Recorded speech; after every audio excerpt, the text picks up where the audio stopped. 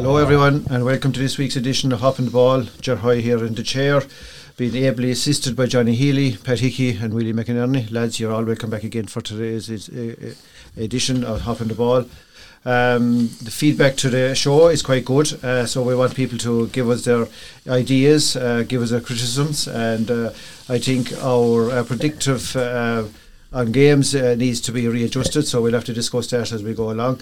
So this week I think we like to start with maybe some exotic sports. So lads, I think we'll start this week with Formula 1. So Pat, where are we at with it? Well, the last race there since our last show is the Turkish Grand Prix and Hamilton qualified in pole position for it. In fact, he had a new track record in qualifying. But he was demoted to 10 spaces to 11, so he started 11th on the grid. That was due to the fact that he had a penalty clause because of an extra engine use, which they knew the team were prepared to take a hit. So he started in 11th, and Bottas was in pole in his teammate, and Verstappen was in the front row grid as well. So the race went on. Obviously, Hamilton had to work hard to get back up the field, but it turned out anyway. It was an interesting enough race. Bottas won the Grand Prix. Obviously, he's a teammate of Hamilton's. Verstappen was second, but the real drama was when about at one stage most of the drivers came in for a tyre change. Hamilton was chasing furiously, going back up along places, and he refused to come in. He disobeyed his engineer's request to come in, stayed out for a number of laps, but eventually had to come in. The tyres were wearing, were they? Yeah. But he eventually finished 5th. No, he wasn't happy. But his team was adamant if he hadn't come in, he would have finished lower than 5th. So at least he got to 5. He got to 5, yeah. So it finished up anyway that Verstappen was first in Red Bull. His teammate Perez was second. Bottas was first. Verstappen was second. Perez, that's Verstappen's teammate, was third. Leclerc driving a Ferrari was fourth. Hamilton was 5th. So basically, after the Turkish Grand Prix, Verstappen is back in front. Obviously, after coming second, 262.5. This 0.5 is a bit of a that came from the cancelled race. Yeah, it came from the Belgian one. Yeah, and Hamilton is in second in 256.5, and the constructors in Mercedes are in 433.5, and Red Bull are in 397.5. So next on the agenda for them is over to America for the US Grand Prix. Okay. And the other thing so far. So, sorry, Pat. So what's it? 6.5 between them, or is it? Yeah. 433, 397. My old maths and the 5 is cancels out each other. Yeah. So we were talking about a long while back, and we'd kind of written off. We were saying Verstappen's car was a lot better, and we were saying that. It was kind of nearly a foregone conclusion, but it's going to go right to the wire now. It's 6 left. He's putting up a ferocious battle anyways, indeed, Johnny. I still think Verstappen will end up with the title. The thing about it is there's a very fine line between being right and being wrong in that Formula 1. They brought Hamilton in the Russian one to change his tyres, and he didn't want to go in. He said he had Russell in his sights. He went in, changed his tyres, came back out, and he won the race. He didn't want to go in the last day, stayed out a little bit too long. He may have got up to 3rd, maybe, and I just say maybe. And if he did, to be a lot closer again. I still maintain Verstappen will win it. Yeah. Now, off air we were talking, and it was really drew our attention to is that they've highlighted a couple of races coming up, especially the one coming up next weekend in America. And all going well, Hamilton should win it. That remains to be seen. But it is going to be very, very tight. Yeah. And it's good. It's good to see that it is tight because people are back watching it. Willie, you had the inside track. Well, it was just reading up on it, and it was by accident that I came on it. And it's not Mercedes that are saying this, but it's guys in the know on the track are saying that the American track seems to suit them, and they fancied themselves to do well in it. And they specifically didn't. I can't remember what tracks, but they went on to name that they're targeting 3 of those for wins, hoping that Verstappen doesn't do so well, which they can edge those points, and then they'll take the other 3 tracks as it comes. So, they still fancy themselves anyway. Yeah, well, so far, Ger, in the whole combined races, there's been 16 races, and Verstappen has actually 7 wins and Hamilton has 5. But those second places and third places, they're all, there's points there, like, so that's why there's only we say 262 for Verstappen, 256, as you say, the 6, we're leaving out the point fives, but there isn't that much in it. Yeah. But they're crucial as well, the backup points. So not to be written off, but at the moment, as I say, Verstappen with 7 wins, Hamilton with 5, and 4 other lads, Bottas won one last week, have won a Grand Prix each. So as I say, there's 6 to go, and that'll conclude the race. It should be an exciting finish. But myself and Johnny have for a long time been saying Verstappen. I think we're not going to change courses now, Johnny, at this stage. I won't change my mind anymore. I'm not either. So I'm still saying, despite Hamilton's best efforts and all, I still think Verstappen will win the world title. Well, excepting you have the more knowledge, I have a sneaky feeling for the underdog. So I'm sticking with the underdog. Well, you'll have your rate him an underdog now, and he's going for a record 8 titles. Well, I know it's a contradiction, but he is an underdog in this because the whole world and his dog are saying that Verstappen has won from earlier, and he's hanging in there. And I'm thinking, for a fellow who has won, he's going for 8. That his whole experience might shade it for him when it comes down to it.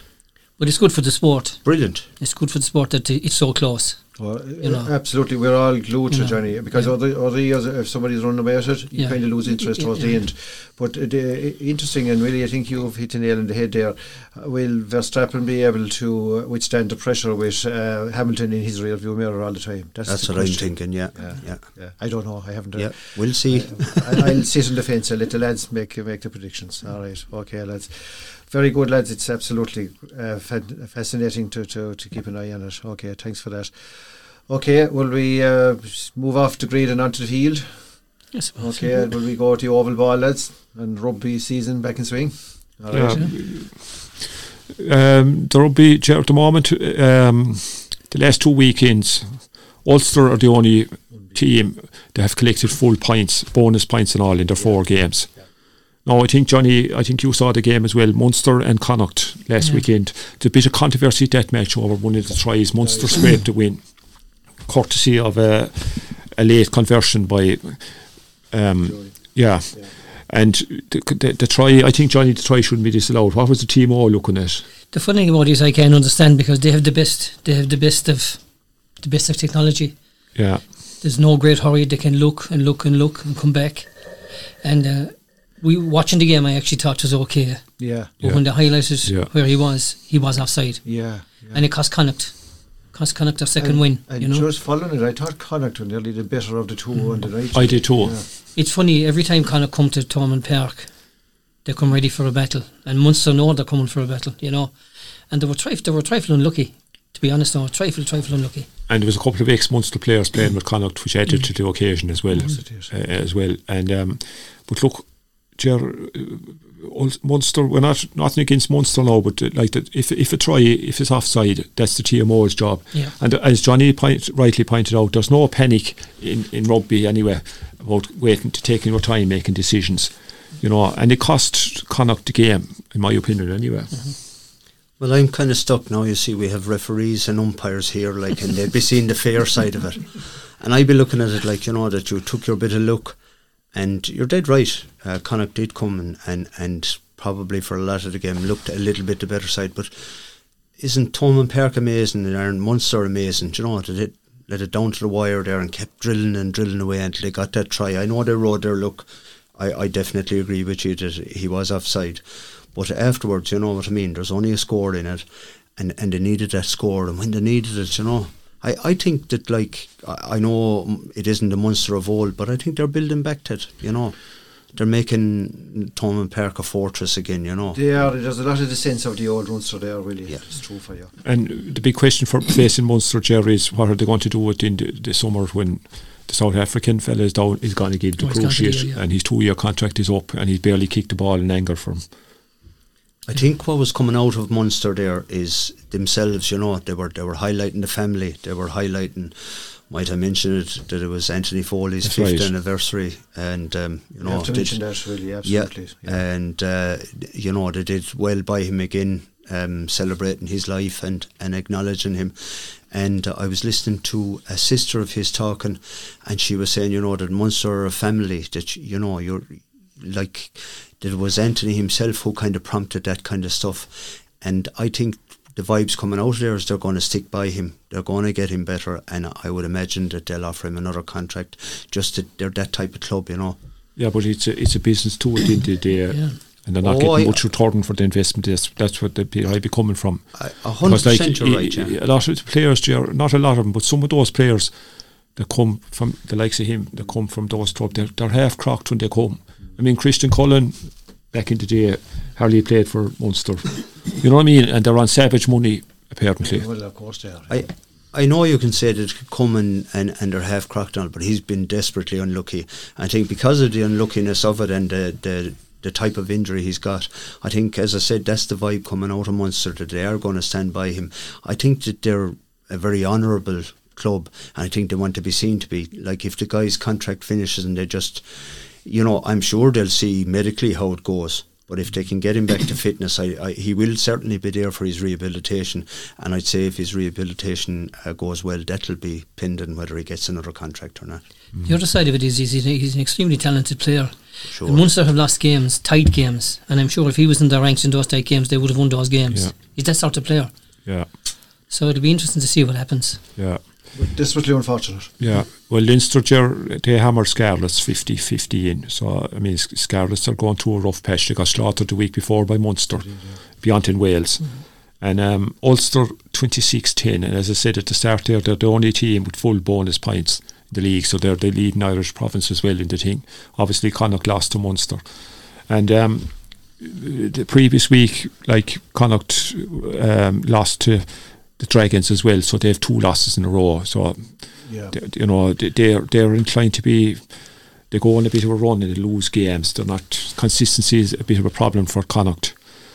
But the one good thing I noticed in the this year, Ger, the provinces are releasing players to their clubs for the AIL League, which is a good thing. Which is a good thing, and it's going to enhance the AIL League.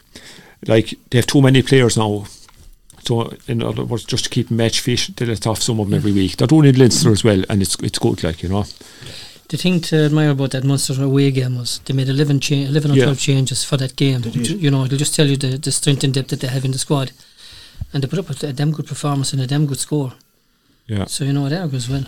And the other news, I suppose, then for the national side, Zebo's back in the squad anyway for the November internationals, which is good to see. Yeah. He obviously has proven in the few games he's played with Munster, Farrell has seen enough and brought him in. He hadn't been brought in initially for the initial gathering of 50. Actually, I think the last night we were here, we mentioned it, Pat. Yeah, we did, yeah. There was 50 in that time and he wasn't in it. Now he's in it for the November, so it is 4 years the last time he was in the squad. Yeah.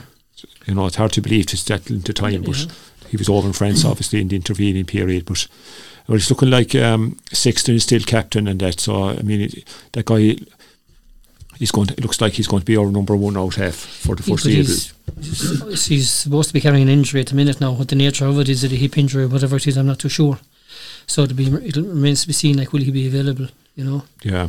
And the other thing about Zebo is there's a couple of different positions you can play him in. Yeah. You know, so. Yeah, and Robbie Hinshaw is injured as well at the moment. Another talented player. Yeah. You know. But like the next protocol for Munster is heading off in November, I think, over to South Africa, and there'll be a different proposition at home. South Africans, the two sides, they've been slaughtered really here. They've lost all their games that they've come over and played, but there'll be a different proposition at home, no doubt. Hard dry pitches out in South Africa and all that this time of year, Definitely. Okay, so the internationals and Zebo is back. Great to see him, the international being advertised in Zebo in a green jersey again, in fairness. You know? Yeah. Okay, I suppose more locally, the local Scariff team has taken the field again at the start of this season in their facility here, and it's a bit of an international team really from all the parishes of East Clare as far as I can see, is it, lads? Yeah. It is, Jerry. They're from everywhere. Any club you mention in East Clare, they're from, and further afield. Well done to Gerard Devaney and the gang, like, because they were missing. I know they were missing quite a few. No disrespect to the boys that played or anything like that, but they were missing quite a few because of the hurling still on running. You know, but when they do have them all, they have a decent side. Plus their facilities above are becoming second to none, to be fair to them. Magnificent, absolutely magnificent. Yeah. So we wish them the best. I mean, it's great to see lads who would be flaking each other in the hurling field, all playing together, playing rugby, like, you know. It is mighty, absolutely. Okay. All right, lads. Is that okay from the rugby front for the time being? All right. Okay. We'll move on so to the round ball, and we have quite a number of areas to cover really with soccer. I suppose we have the internationals, we have the European games, we have the Premier League, and we have the Irish, and we have the local. So where do we start, Pat? Well, I suppose we started with the international scene to tie up that first. Ireland to 2 wins in the last 2 games. They beat Azerbaijan 3-0, and that was in the qualifying group for Qatar. I know we're out of it, but at least it was good to get a win over there as well. You know, considering they drew here with us 1-1. Yeah. Robinson got 2 goals. Now he was the talk of the place the week coming into the game because he answered the question at a press conference that he hadn't got the COVID vaccine, and it provoked a lot of comment. It even reached Joe Duffy's live line. Now, Eamon Dunphy once said only real people aren't ringing up Joe Duffy. They're out here and living for their families and for themselves. He says, not sitting at home ringing up Joe Duffy. And I inclined to agree. I didn't listen to it, but I read about it in the paper. During the course of the conversation, there was a lot of pros and cons about it. But Duffy mentioned on it that Robinson had COVID got more times than he scored for Ireland. I thought it was uncalled for, but his answer to him that night, he got 2 goals that night anyway, and the following match he got a hat-trick in the friendly against Qatar. The debate goes on, of course, whether Stephen Kenny will get a new contract or not, but then other people say they weren't 2 world beaters that they beat. Like, I know they weren't 2 world beaters, but we'd spoken about this before, and I always felt he was kind of set up. I mean, as I said, I didn't want to go into all the details of all the money that was taken out of it. Yeah. And I'm sure we'd have been heading for higher ground, you know, if we had the money to attract someone. So he was brought in there, and he's had a tough time. So, you know, it was nice to see a smile on the man's face. You know, he's a human being after all, and you know, there's a lot of unnecessary flack was thrown at him. Like, sure, the man is in there doing his best with what he has as well. Remember, we don't have too much and we're rebuilding, and it was lovely to see him. For his sake, I was delighted anyway. Yeah, and Robbie Brady has found a club which can only be help as well. He's joined Bournemouth. Yeah. And so hopefully he'll get up to steam. The championship patch, Travers plays at him as well. The top, They're top of the championship. Like, the thing about it is, he's not a bad footballer, and believe you me, Bournemouth wouldn't have given him a contract for the year with a review at the end of the season. Yeah. You know, and he can play. You know, he's a decent footballer. Okay, so I mean, it was good. But as going on what Willie said about good for Stephen Kenny, it's also good for the players themselves to be with him, because they have been putting in the practice all the time, and they just needed the breaks. And I suppose our goalkeeper was keeping us alive in all the games, but it was nice to see Robinson scoring. I suppose, going back, Pat, to the COVID debate, I didn't hear the Joe Duffy thing, and I didn't hear much about it other than what was out there. Because obviously you were working. Obviously I was working, yeah. I was working as well. I was working as well with him. I didn't hear it, but I was only going on your comment. I was saying about him, I never denied you. But maybe somebody could shed some light. I mean, did he had COVID twice, is it? He had twice, He'd only 1 goal scored for Ireland at the time. So he's 5 now. Yeah, that's what prompted Duffy's comment. I know, but I mean, what the medics would say is, once you've got COVID, you have immunity built up in your system, like, you know, which is akin to a vaccine. So it was a bit of a storm in a teacup, really. But he did keep Joe Duffy occupied for a few days, all right. In fairness, you know. Well, in that group as well, Portugal played Luxembourg. They beat them 5-0. But our friend Ronaldo got a hat trick. Yeah. He never does things by half. 2 penalties and a header. Yeah. No, it was his 58th hat-trick for club and country, which is unbelievable, isn't it, Johnny? Yeah, it's unreal, yeah. And a couple of weeks ago, or 2 months ago, he was waiting to break the world record. Remember, to 109 goals is the record. He broke it against us, unfortunately. He's now on 115 goals. Yeah. And I'd say he'll score a few more before he retires from international football. So it's incredible. You know. And lastly, then on the international scene, England played Hungary there recently, and there's a lot of people talking that Southgate is very conservative and he likes to play cautiously. So he put out a fierce attacking team against them, and they were very lucky. So I'd say he'll go back to being cautious again, because they hammered them 4-0 the first day with the cautious team. Yeah. But, you know, so he picked an attack-minded team, and they were lucky. Barely. But there's something amiss with that English international team. The talent is there, make no mistake about it, but it's just the way they're playing. Johnny, they have the biggest amount of talent that they ever had, the best team they ever had on paper anyway, or numbers wise, but just to get them to play and to win something is the thing. But they never was as much talent. But how many times have we said that, even before them, the Gascoignes and all those, you know what I mean? But I think it's the pressure on them from their media and their fans, you know. They expect so much. It's almost as if they have to turn up and win a World Cup or a European Championship, and it just that seems to play havoc with them. That was evident in the Euro finals there, really, you know. The pressure was really on them. You know?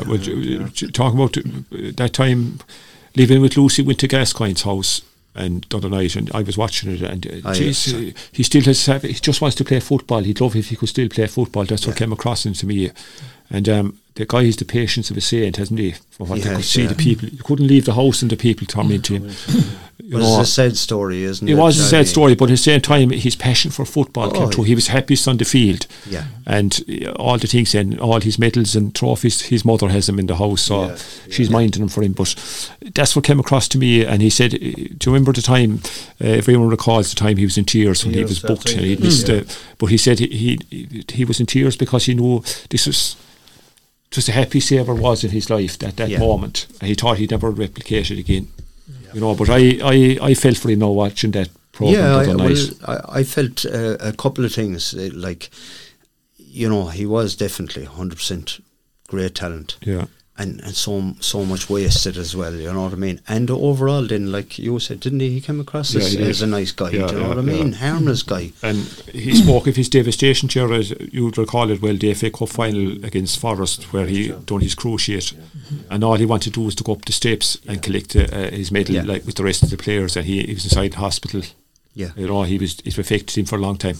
But unfortunately, Willie, and you're right, it's media driven with this English team as far as I'm concerned. Like, where did this bloody thing come out of? It's coming home. As Kasper Schmeichel said, when did you bring it home before? Yeah. Do you know? But even go back to the time, you know, I'm going back, way back, even go back to the time of Georgie Bassey, he couldn't come out his own front door.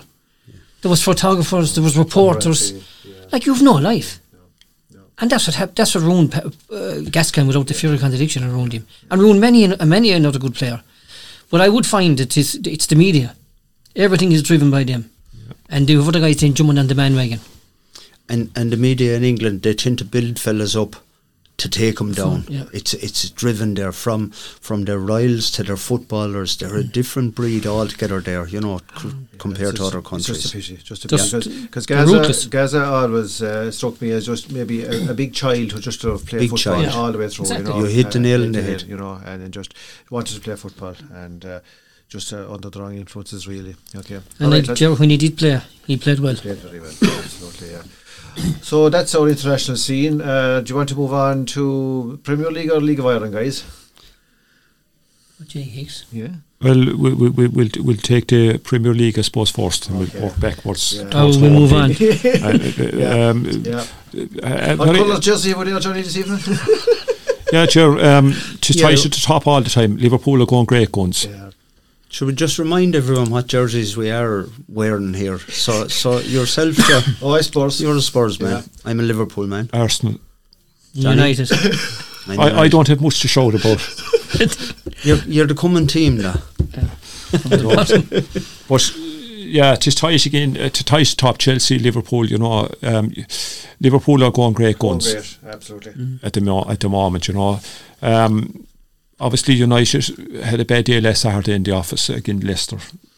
Yeah, I think like four goals conceded against Leicester. I know Leicester hovering up around the top six there. And they're able to score goals. They're able to score goals, but like it was a bad defeat for Man United.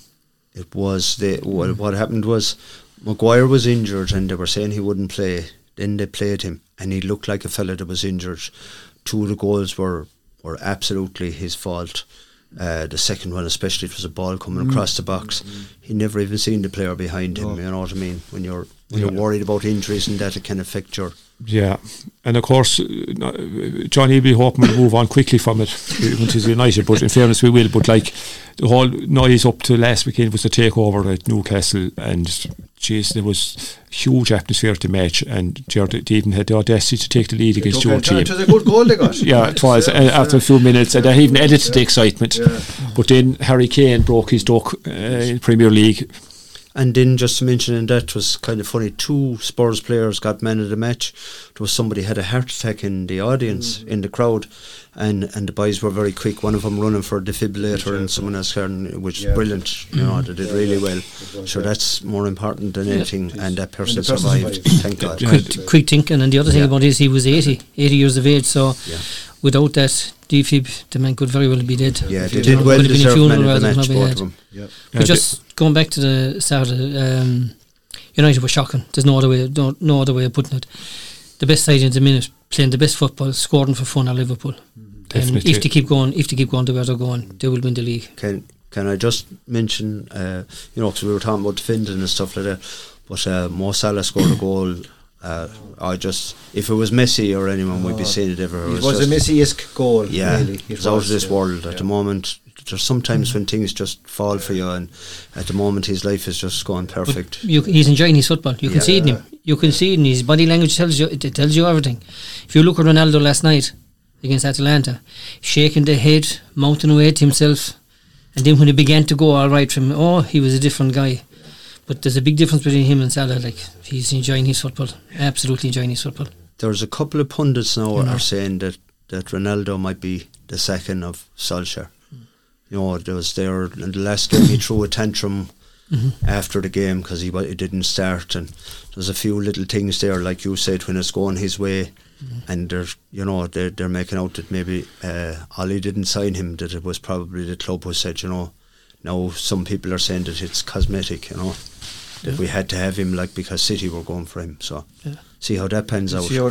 Yeah. I mean, is it a bad thing he's scoring goals from in the short term, or is it scuppered the chances of other players? Is that the issue, lads? It's a bit of both, isn't it? He's definitely, like Pat said, talking about his international career, sure, the guy is definitely talented, but comes with it, there's a lot of egos now at United, and I think that's what the pundits are saying. Can Ollie handle the egos, Can Solskjaer do it, or is it somebody bigger is needed there? Like, it's not for me to say. Personally, I'd keep Ollie anyway, because I'm very happy with the way things are going. I'm sure you are. He's an unbelievable player, but when he gets into that sort of state of mind or that sort of a strop, he just doesn't perform. No, I watched it up to half time last night, and he was anything but good. No, I just went away from it. I just said I can't watch this anymore. And that's not me, but I just couldn't watch. I couldn't watch him. I couldn't watch Fred. I couldn't watch Greenwood. And I wonder what changed. I have no idea. Johnny walked away. Maybe I'm a magpie. I don't know. No, but they're not that bad when they play well. They're good. There's some great players. Yeah. No, we're not in the same. We're not in the same school as Chelsea and City and Liverpool. Absolutely not. We're well adrift to those three. Yeah, and as Johnny had rightly pointed out, Liverpool are flying in the Premier League. They're also flying it in Europe. And the other night here with Atletico, look at the first half, all the goals.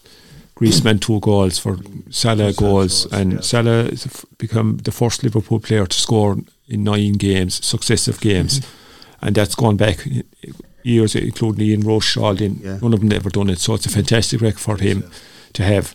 And it doesn't matter right foot, left foot. No, it doesn't matter right foot, left foot. Yeah, he's definitely the top striker in the world at the moment, on form anyway. Yeah, and of course, City went on a scoring spree as well at the other night. Yeah, they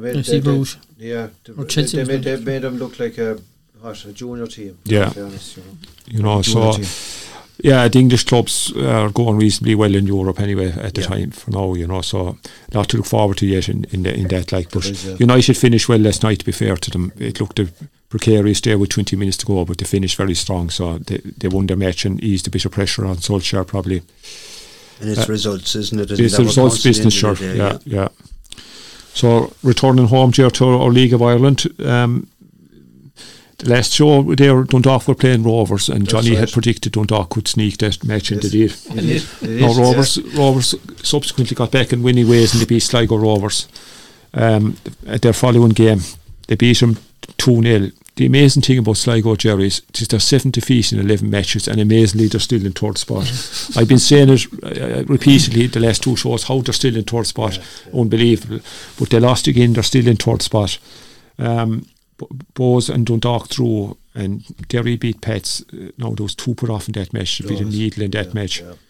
Then of course Rovers were playing Bohemians in a rescheduled match because the FAI Cup semi-finals are on this weekend. Right, yeah. And Roberto Lopez was put off in that match.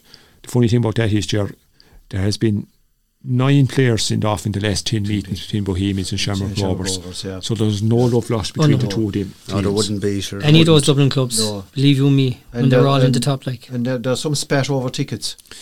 Well, Rovers supporters didn't want Bohemian supporters for the game last night. No Bohemian supporters are stopping Shamrock Rovers. They're not giving them tickets. Exactly. So it's tit for tat here. That's a kind of a Rangers and Celtic thing. They do that kind of stuff. But look at Rovers only need 6 points from the last 5 games to win the league. They have 5 games left. Yeah, I think it's there. Yeah, it is. It is theirs to lose. So they have 66 points in 31 games, and Pets have 53 from 30 games, so there's too much of a gap. And down the bottom, poor Longford are still struggling with 14 points. No, the thing about the game on Tuesday night, it was a damn good game, Pat. You saw it and I saw it. So it was a good advertisement for League of Ireland football, Bohemian and Rovers. Really was. Quality. Yeah. Well, there is a lot of quality players playing with Rovers and indeed Bohemians. This Kelly fella is scoring a lot of goals for Bohemians, Georgie Kelly. Yeah, he's a fine footballer. Yeah, and as I said in another previously as well, Cotter is going very well. He's going great. Rovers. So it looks like Rovers they got a few jibes, of course, from last season, saying other clubs, including Dundalk, some of the players saying it wasn't the proper league because of COVID. It's only half a league, which is a full league this year, and it looks like they're going to win the critics. They're the best side. They're the best side in the league. They're the best side, and they'll be hoping to kick on in Europe, I suppose, a bit more than last year or than this year. Jerry, in the first division, Shells are top, and Galway in second, and UCD third. So that's still the 3 positions haven't changed much, and Wexford are down at the bottom, unfortunately. So that's the League of Ireland. These FA Cup semi-finals are on this weekend. Dundalk and Bohemians, and is it Waterford United and Dundalk and Pets and Waterford United and Bohemians. They're the 2. And in the Clare local league, then I had mentioned before the FAI Cup, the League Cup finals are on this weekend, and of course Newmarket and Avenue are playing top rivals in the Premier. They're on Saturday. They're all on in Frank Healy Park, and Shannon Town are playing Newmarket B. And Sunday then you have Connolly Celtic and Ryan Rovers in Division 2 final, and the Division 3 final is Bunratty, Cracklow and Innisdons. You'll probably see a couple of more hurlers back, seeing as the clubs had eliminated from the hurling and they were down to the final 4. And the only other thing in the local scene, the two local club sides had big wins in the FAI Junior Cup. Avenue United beat Kildimo United from Limerick 11-1. And Innistown beat BREGK Bresker Rovers. Bresker Rovers. I didn't want to pronounce it incorrectly. Anyway, they beat them 5-1. So 2 good wins for the Clare sides there in the FAI Junior Cup. Newmarket were beaten 1-0 the weekend in that same competition. They were, yeah. So who did they meet, Johnny? I thought it was Abbeyfield, but I'm not 100% sure. I thought it was Abbeyfield. It had to be a strong team. Yeah, the other side of it is, I suppose you see, depending with the Newmarket boys, you see, but there was, if Stephen Kelly isn't playing with them, and if he isn't playing with them, they're two serious soccer players. Two serious soccer players. Yeah, and Jerry, as you said yourself in a previous show, the league is kind of inconsistent. A lot of games. Some clubs have more games played than others, so it's not really. It's not that clear cut yet because of fixtures and venues and referees. And referee shortage, as we mentioned. Nights. Yeah. Exactly.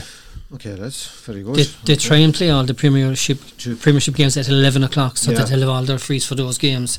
Because the odd game, there's a bit of rivalry between clubs. They put in linesmen. Not all games now, but the odd game, they put in linesmen as well. Yeah. So that's why they play those games at 11. Most of them, anyway. You would want good officials at all those games. Oh, yeah. Absolutely. Well, they deserve them as well, Joe, Yeah.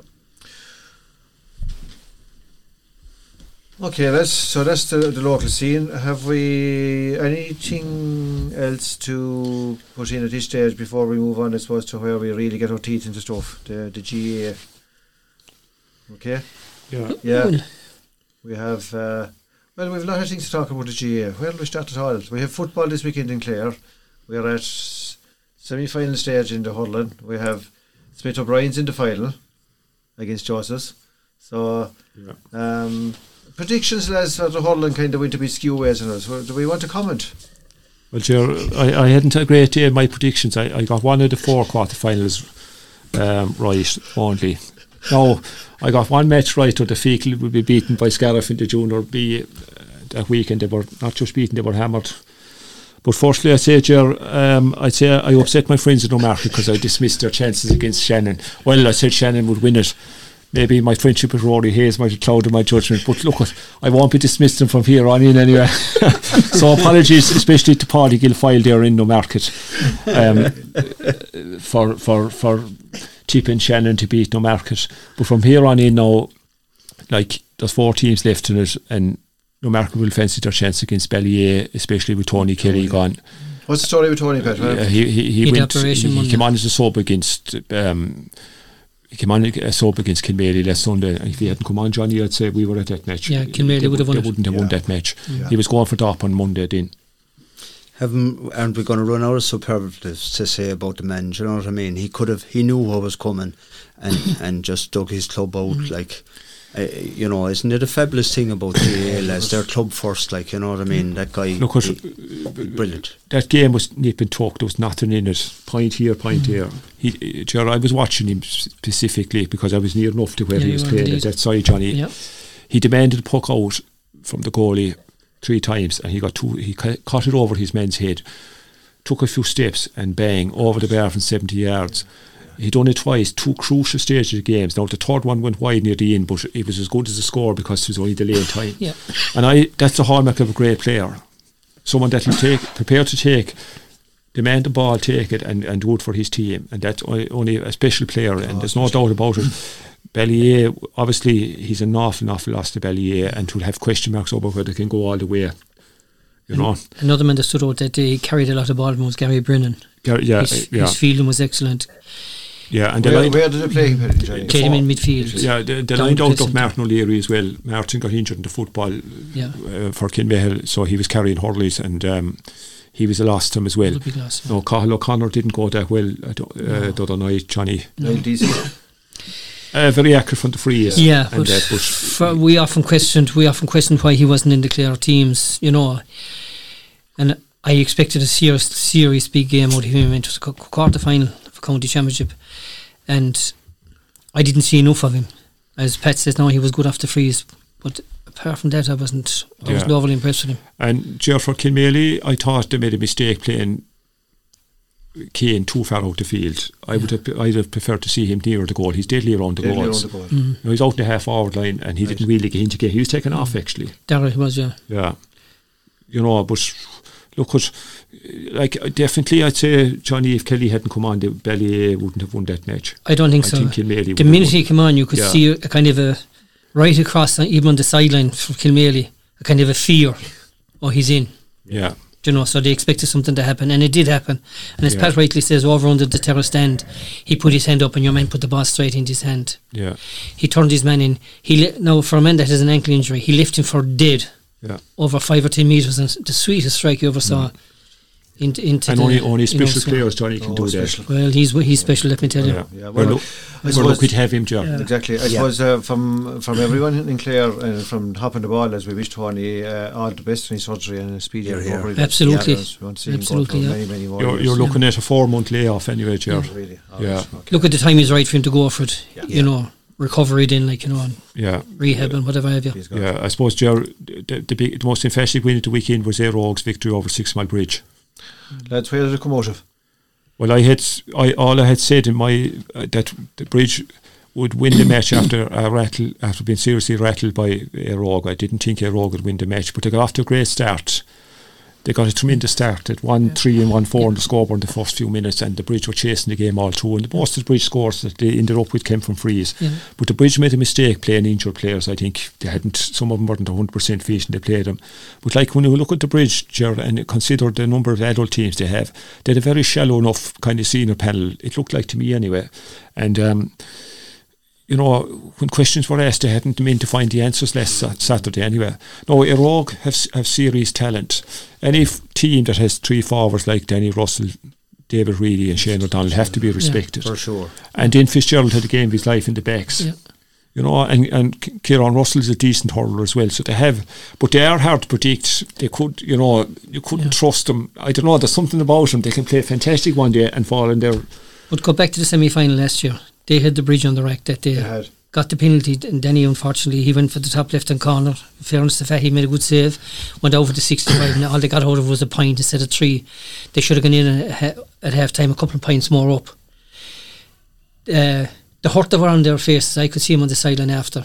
The manager kept them out, and to see the faces and the pain that they were in. So they learned an awful lot from that defeat. And believe you me, I knew, because I met that, I predicted them to beat the bridge, and I knew the way they were going.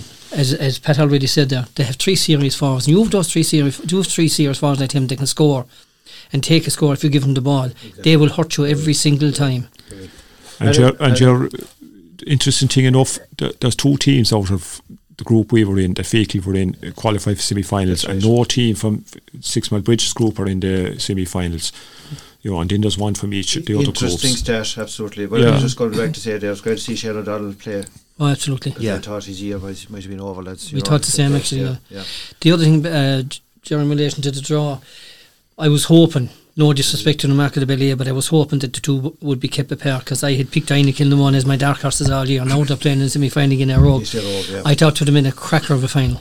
No, that's not to say we won't have a cracker of a final yet. That was a cracking game too. Inagh-Kilnamona and Cracklow. Yeah. Some good scores. So some great scores in it. Inagh-Kilnamona in the last 10-15 minutes, you kind of always felt they were going to see it out. McGrath started off very well for Cracklow, but he faded out of it, had some bad wides, and there's a small bit of his speed is gone, isn't it? Small bit. He can't get away from players. No. He has all the touches. Yeah. Oh yeah, sure. Look, he's been a fabulous player, and I'd be a great admirer of his. And that was in the first 10 minutes, like Cracklow were all over Inagh-Kilnamona. The turning point, of course, was you'd be talking about the thickness of a crossbar. The turning point was the thickness of the crossbar. Ball came back out the crossbar. Well, it was actually saved onto the crossbar. Yeah. Give the keeper his credit. Kelly made a brilliant save. And Geiler. And Geiler didn't finish well below at the other end. He did indeed, The second one was a good one as well. Yeah, this Geiler guy, is a very promising player. First year, Edward played hard.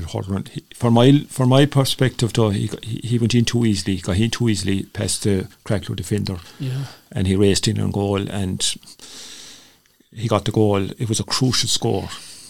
The thing about it is, if he gets the difference all the way, wasn't it? Yeah, if he gets the ball that close to goal, he has only one thing in his mind. He gets a sniff of blood. He's going for the juggler.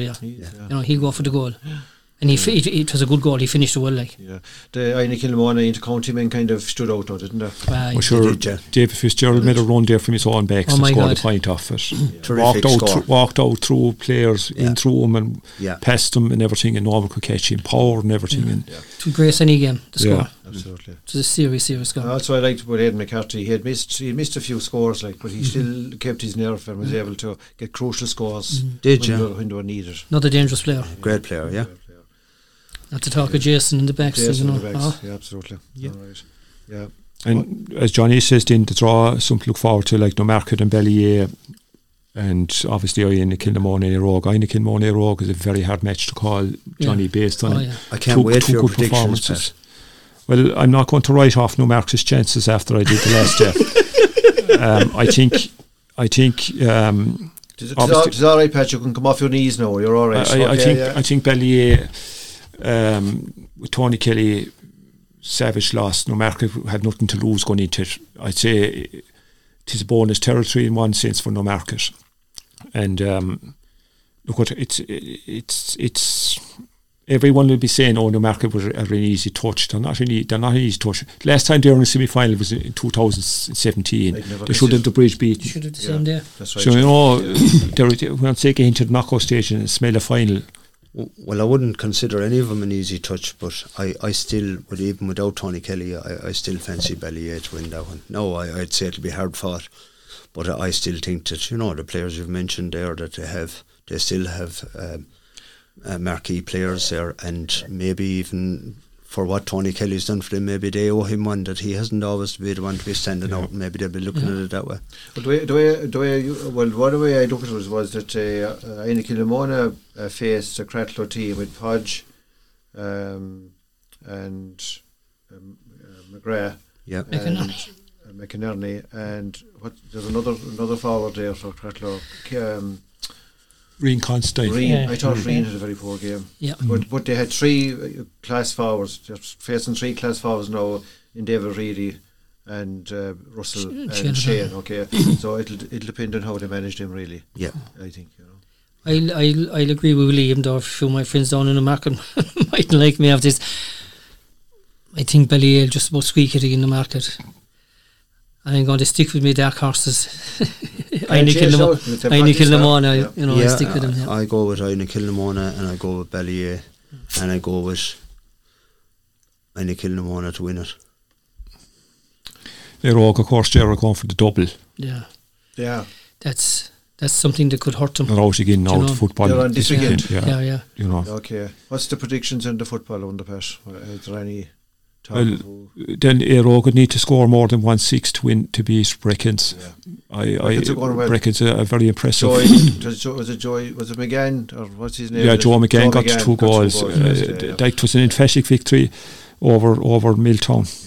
The other side of the days, they're only up since 2019, and they were beaten the county semi-final last year. That's right. So they will have learned a bit from that. Like 3-11 is a fair total get against Milltown. You play against a siding in Milltown, I tell you one thing or nothing, you're doing well when you score that. Wow, yeah. It's a fantastic score to get, yeah. It is a fantastic score. It is. In Gilly Senior Football in Clare, 3-11. They're trained by Declan O'Keefe, and he's obviously doing great work with him. And Tony Garrett, he's the manager. Anything that Tony touches, whatever he does, I don't know what he does, but whatever he does, he's very effective, Johnny. He actually is. He's unbelievable. Whatever he does, any team, any sport, whatever it is. The other semi-final in is Lisa Casey and Kilmurray, a repeat of last year's. And I was at that match last year, and Lisa Casey seriously rattled Kilmurray. Kilmurray aren't going as well this year, I think, as last year. Now they have a couple of injuries. Young Coughlin's a big loss to them. But Keelan Sexton got 9 out of their 13 points the last day. Kilmahel give him a fair rattle. Kilmahel give him a very tight battle. No, I mentioned that to Martin O'Leary last Sunday, and I said, geez, Martin, this is Dan Keaton, the centre back, came up, and at the goals I was at, I umpired that game for Jim, and he blazed the ball over the bar from 5 yards out when it was easier. I thought if he kept it low, he'd have scored it. And Martin O'Leary says, well, he says it's even worse when you see it on the video, he says, and if they got that goal, God knows what would have happened. They'd have rattled them anyway, but they rattled them even without the goals, which I thought going into it, Kilmurray would win it handy enough. Lizzie Casey are getting better by the game. Now they were beaten early on, but they've improved steadily since. They have, they have. I think they could turn them. They won't fear them anyway. The only thing is that the Bricks will be well wary of them. They will, of course. They will, and Gerard Cora Clare got relegated. Clonegate hammered them 2-15 to 8 points. Yeah. Things go bad for you. Exactly, but then Clonegate must be wondering why didn't they play like that early in the campaign. They have to play Kilrush now, and the winner of that stays up and the loser goes down, but you'd have to fancy Clonegate to beat Kilrush. Kilrush are shocking. Yeah, Kilrush I did the line there in Cusie Park for that game, and I was also down the line for the Clover Clare Cratloe game. Now, I don't know, was he home, the Yank, but he was missing for a couple of days. He was home for that game against Cratloe, and he had a big burden on the game from a Clover Clare point of view. But he was going back to Satan, and he got injured, so they didn't bring him home for the couple of games after that. Now, I don't know, was he home for the game again Clonegad, but he's one of their marquee players, And the Junior A football final is on this weekend as well. In his time, they're playing Ballyvaughan. North Clare Derby. Yeah, exactly. Now, obviously, it is Ballyvaughon's best team. But probably in his time, it would be fairly strong. I'd say their second team, they'd be strong enough. But to be nice to see Ballyvaughan win that. The intermediate semi-finals on as well. Of course, everyone's saying Corofin will win it. They're playing O'Curry's, and Kildare are playing Kilfenora. So you would expect Corofin to beat O'Curry's anyway. Like at one stage last year, Corofin in the intermediate final against St. Joseph Door Bearfield, everyone thought they were going to win it. Well, that's true. And they were caught. Yeah. So if that's in the back of the head Sunday or Saturday, they could be caught again. Yeah. But they shouldn't be, They are the best side of the four. I think they're the best side this year. And we can't leave out the senior hurling relegation. The first round it was last weekend, and to the round robin, of course, everyone knows each team plays each other. Yeah. Crusheen beat the Mills 119 to 117. That's 5 games in a row the Mills have lost this year. Yeah, poor return. And Cloney beat Clarecastle 25 points 22. Well, I was at that game, and it was a cracking game of hurling. As both teams played really well, got long range points. And there was only 1 or 2 points between them at any stage during the game, and that included Peter getting a penalty and it being saved, and yet he managed to pull him over the line by a few late points. But it was a great game now, in fairness, and played in good spirit. But I mean, for a relegation game, it was really do or die. Yeah, so it was a great game. That puts pressure on. So Clooney are playing Crusheen this weekend. Yeah. Just put pressure, yeah. And the senior B, I'm glad to report Vehicle are in the final. They beat Broadford 16 points to 110. Okay. But it's again, Vehicle failed to score a goal. With no goal scored in the championship and no goal scored in senior B in the final. And Johnny, I'll let you take the Whitegate Clonlara match, seeing as you reffed it. Yeah, it was entertaining for quite a bit, but after the last water break, even against the wind, Clonlara hit 5 or 6 points, and it just saw them through, they most certainly want to retain it, I can tell you that. They had all their big guns, with the exception of John Conlon, who's out injured, but they had most of the team to play the championship game against Whitegate a few weeks back. Now, having said that, Whitegate were down 3 or 4 lads. They got injured against Stein Kilmona 2 weeks previous.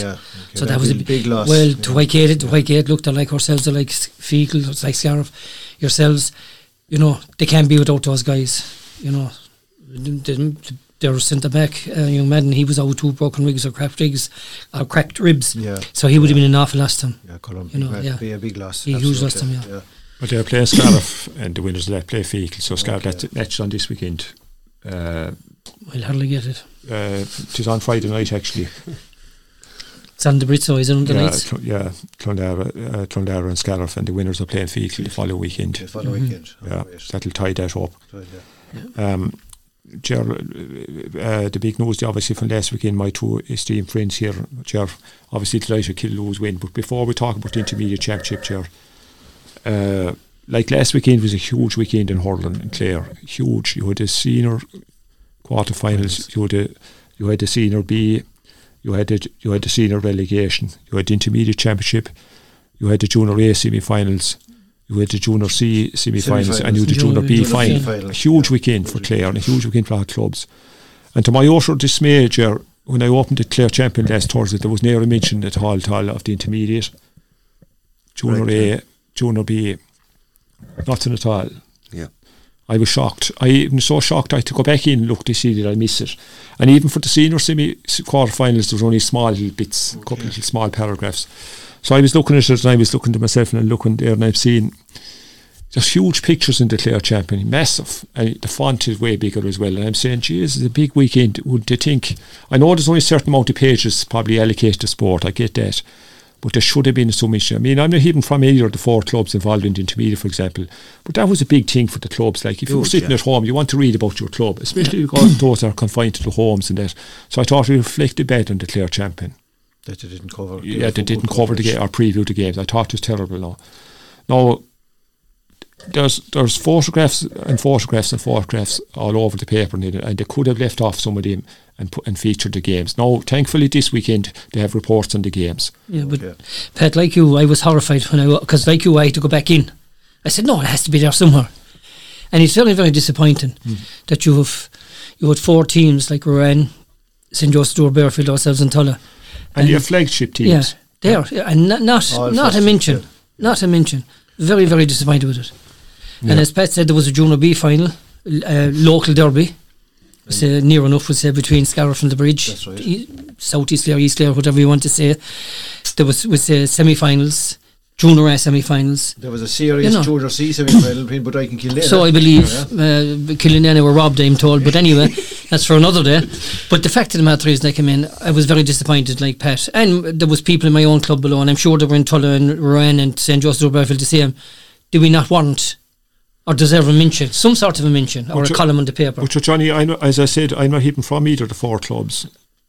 involved, and I felt for the clubs that they weren't even previewed. Do you know what I mean? Yeah.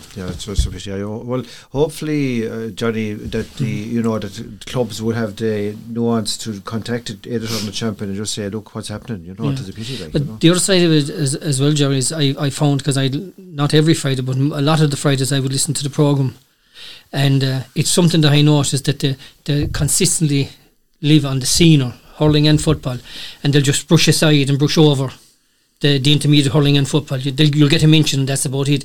To be no harm to give them another little bit of time, maybe a minute or two extra going down the road. Yeah, well, hopefully the powers that be will take note. That's in fairness, because it is disappointing at the, as I say, the business end of the season for the clubs, and how many times will Smith O'Brien's or Tulla or whoever, or Kilkenny or whoever gets into a final, you want to see a bit of recognition of the papers, of the club.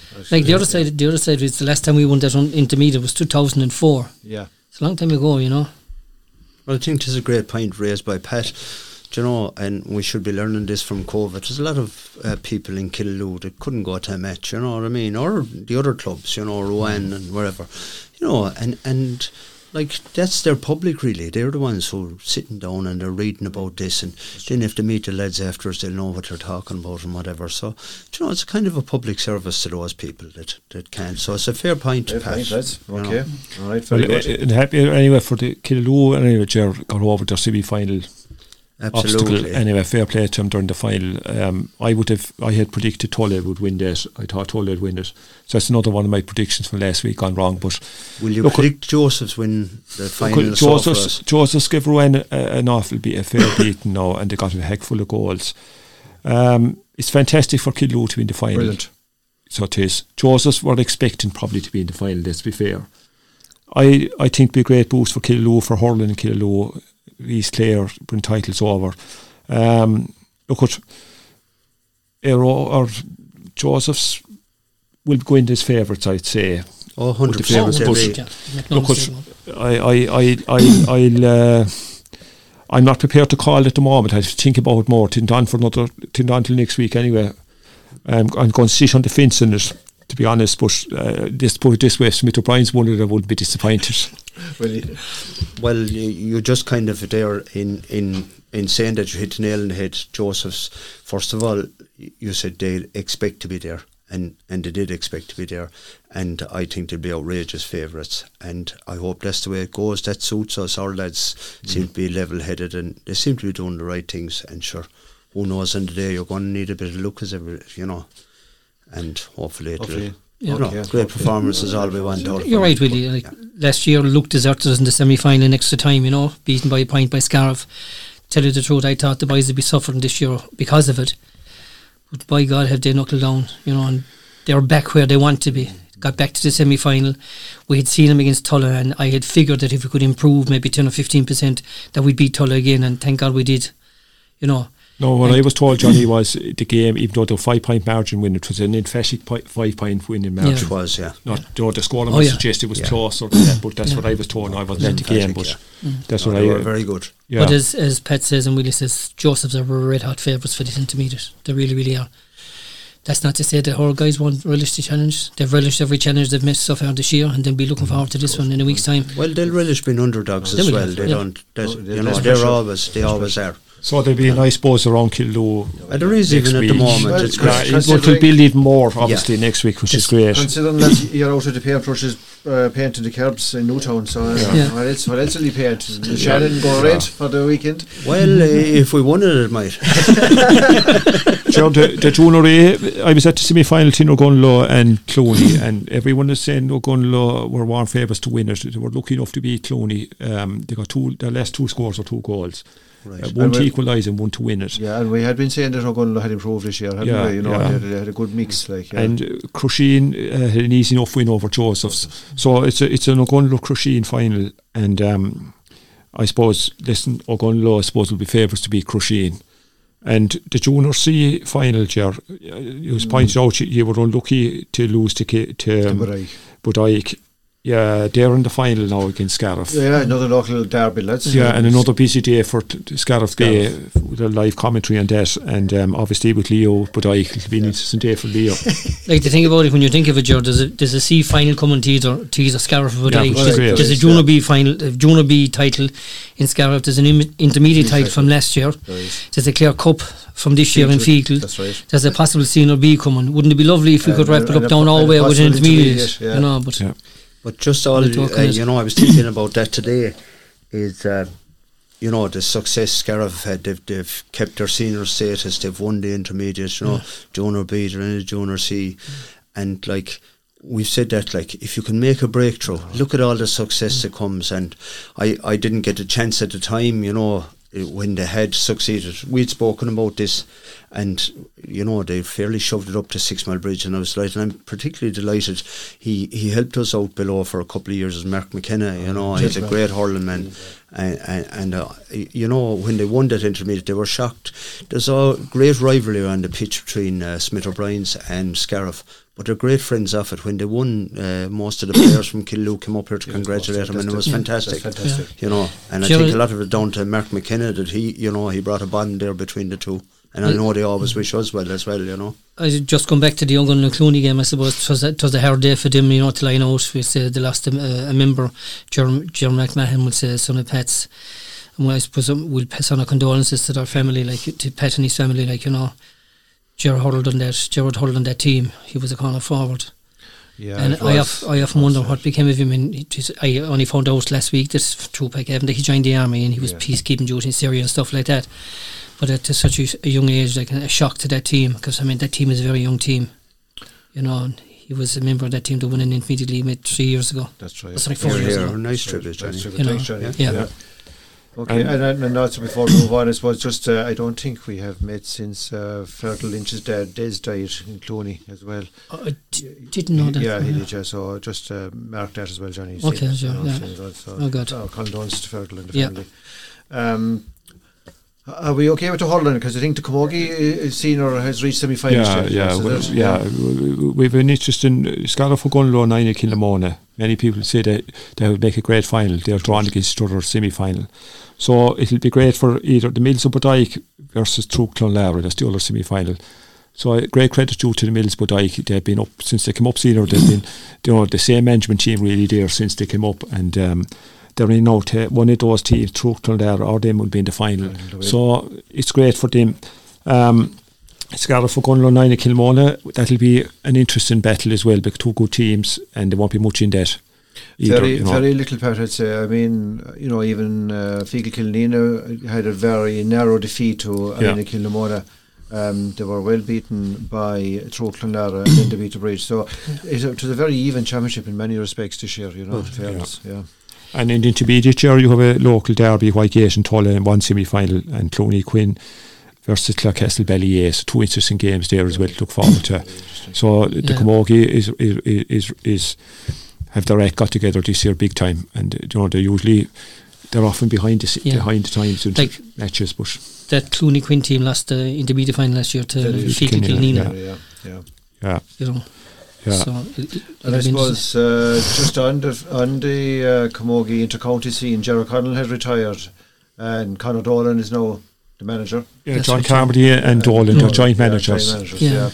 And Eugene Foo, he's involved. Ian Mulvale. And it's a serious management team, isn't it? Yeah, David Fitzgerald's young fella. Yeah. Column. What's the scene to be doing this year now? They've combined both. Yes, what a lot of counties are doing. It's the same group of people that rove the two teams, rather than having two separate managers and whatever have you. Yeah. I suppose it does help maybe. It does help, absolutely. Okay, guys, have we dissected the sporting scene enough? Yeah, we just talked, Gerald, briefly about the big news in the GA, I suppose, is this proposal for the football championship inter-county. It's been discussed over this weekend. Yeah, it has been debated and voted on Saturday. The proposal, the B proposal is a radical proposal, but a lot of the counties are in favour of it. Certainly the GPA members are, but it needs 60% support to get in. So basically what it means is the league will be moving to the summer and it will incorporate the championship. And in the spring, instead of the league, they're having the provincial championship, which will be a standalone competition, because obviously the provincial councils still want to have their competitions. So, or a few quid. Yeah. So it's a moot point, Willie, in that the whole structure of the GAA is based on the provincial system, so it's very hard to dismantle it, really. Yeah. But with the league moving to the summer, Ger, and becoming All Ireland, basically, it means every county will get 7 championship games at their own level on a league basis, with at least 3 din games at home. So that's attractive enough, for the teams. Now, you ask yourself what happens to Division 1, 2, 3 and 4. The 5 teams in the top division, right, and the winners of Division 2 go straight into the All Ireland quarter-final. And then the second and third teams in Division 2 and the winners of Division 3 and 4 only play off the last 2 remaining spots. What that means is that bottom 3 teams in Division 1 are finished for the year. They don't go anywhere. And obviously the same in Division 2. The drawback to that is, Ger, it's easier for a team if they're kind of hovering around like Clare in Division 2. We'd have a better chance of finishing in the top 2 or 3 in Division 2 than we would have in the top 5 in Division 1, I think. So is there any incentive to get promoted? Yeah, because the senior, the strong counties have a bit of an issue with it, and I think the northern counties especially seem to have an issue with it. You see, the thing about it is, as we all know, Ulster's the best provincial championship by proverbial mile. You've only 2 teams, to be fair, maybe 3 in Munster. Like you've only 2, maybe 3 in Connacht. Yeah, you probably only have 1 in Munster actually. Yeah, and probably two in Leinster, maybe 3 in Leinster. So like I can see why the Leinster sides are against it. The Ulster sides. Yeah, sorry, the Ulster sides are against it. They want to go the old route. Yeah, and the other thing in there is as well in it, I suppose you could have a number of dead rubber games. If you have played and you've lost them all, you've no great incentive to finish out your games. No. Especially in the lower sections. And yet on the other side, Pat, at inter-county level, the GPA and the players want games. I mean, so it's going to be... Well, you're guaranteed 7 games under proposal B. I'd love to see it come in anyway, and it would be attractive. I mean, you could have teams, you could have 3 games at home, maybe 4 some years, depending on it. The other proposal, of course, is Proposal A, which is basically the provincial structure remains central to the championship, and they change the provinces around there before. They'll be moving teams into Munster, into Connacht, to make even it up, 8 teams in each. So that's the thing. But look, the President has come out in favour of the Proposal B, and so has the Director General. It might help. But as Johnny says, with Ulster would have a lot of votes. And the foreign guys in America and UK, they have overseas votes. Yeah, the overseas forwards have votes. So it's going to be tight, isn't it? 60% can be hard to get in the GAA. Yeah, it is a lot to ask, isn't it? Yeah. But like, something had to be done for the football. Hurling is fine. Yeah, I totally agree with you, but looking for 60%, it's got, even in that, it seems a little unfair, doesn't it? Some of the GA rules are funny, that's the way they are. Doesn't it? Yeah. Oh yeah, I appreciate that, but it is a little bit unfair. The hurling is fine because you have counties competing at their own level. Yeah. Look at the biggest issue for hurling at the minute in the Munster is a potential concert down in Páirc Uí Chaoimh could upset Limerick and Cork. Yeah, that's the issue. That's the only issue to have with Munster. Yeah, that's all you're doing well. Yeah, and if Gareth Brooks comes, like the round robin is back next year. Happy days. And obviously, the other big news from the inter-county scene is the appointment of Henry Shefflin. He came from nowhere to be manager of Galway, and that's a great boost for Galway. The big question is, will Joe come back now? If anyone brings him back, Henry Shefflin will. Oh, fair question. I never even thought of it. Yeah. If anyone, he will. Make sure, make no mistake about that. Yeah. But I'm looking forward to Henry Shefflin being, he's been successful at club level, so, you know what I mean, you'd see some fellas coming in and they mightn't, but I'd say he'll bring a nice team with him. But he's cool, calm and collective on the line. and Galway always have the potential, there's something there that doesn't draw them all together, and he might be the very thing. Well, obviously, Willie, with Brian Cody showing no signs of leaving the Kilkenny job, there wasn't any opening there anyway. No. Well, I suppose, and we can finish up on this note, you have Henry Shefflin coming from club management with Benny Hale. That's right. I know in fairness he had a good team to take over, but he did bring him to 2 All-Irelands. And won both. Mm-hmm. And as a new inter-county manager, and likewise with Andy Morden from Mayo going to Leitrim, managing I don't think Andy had much experience managing teams, and he's gone straight into inter-county management as well. So I think it gives a boost. I heard one of the players from Leitrim talking and at the weekend, and he just said it just created a big buzz in Leitrim to have somebody like Andy Morden. That's great. So hopefully, and not hopefully, I suppose, unfortunately for Clare or for other counties, Galway could get a huge lift out of this. Yeah, I think they will. Yeah.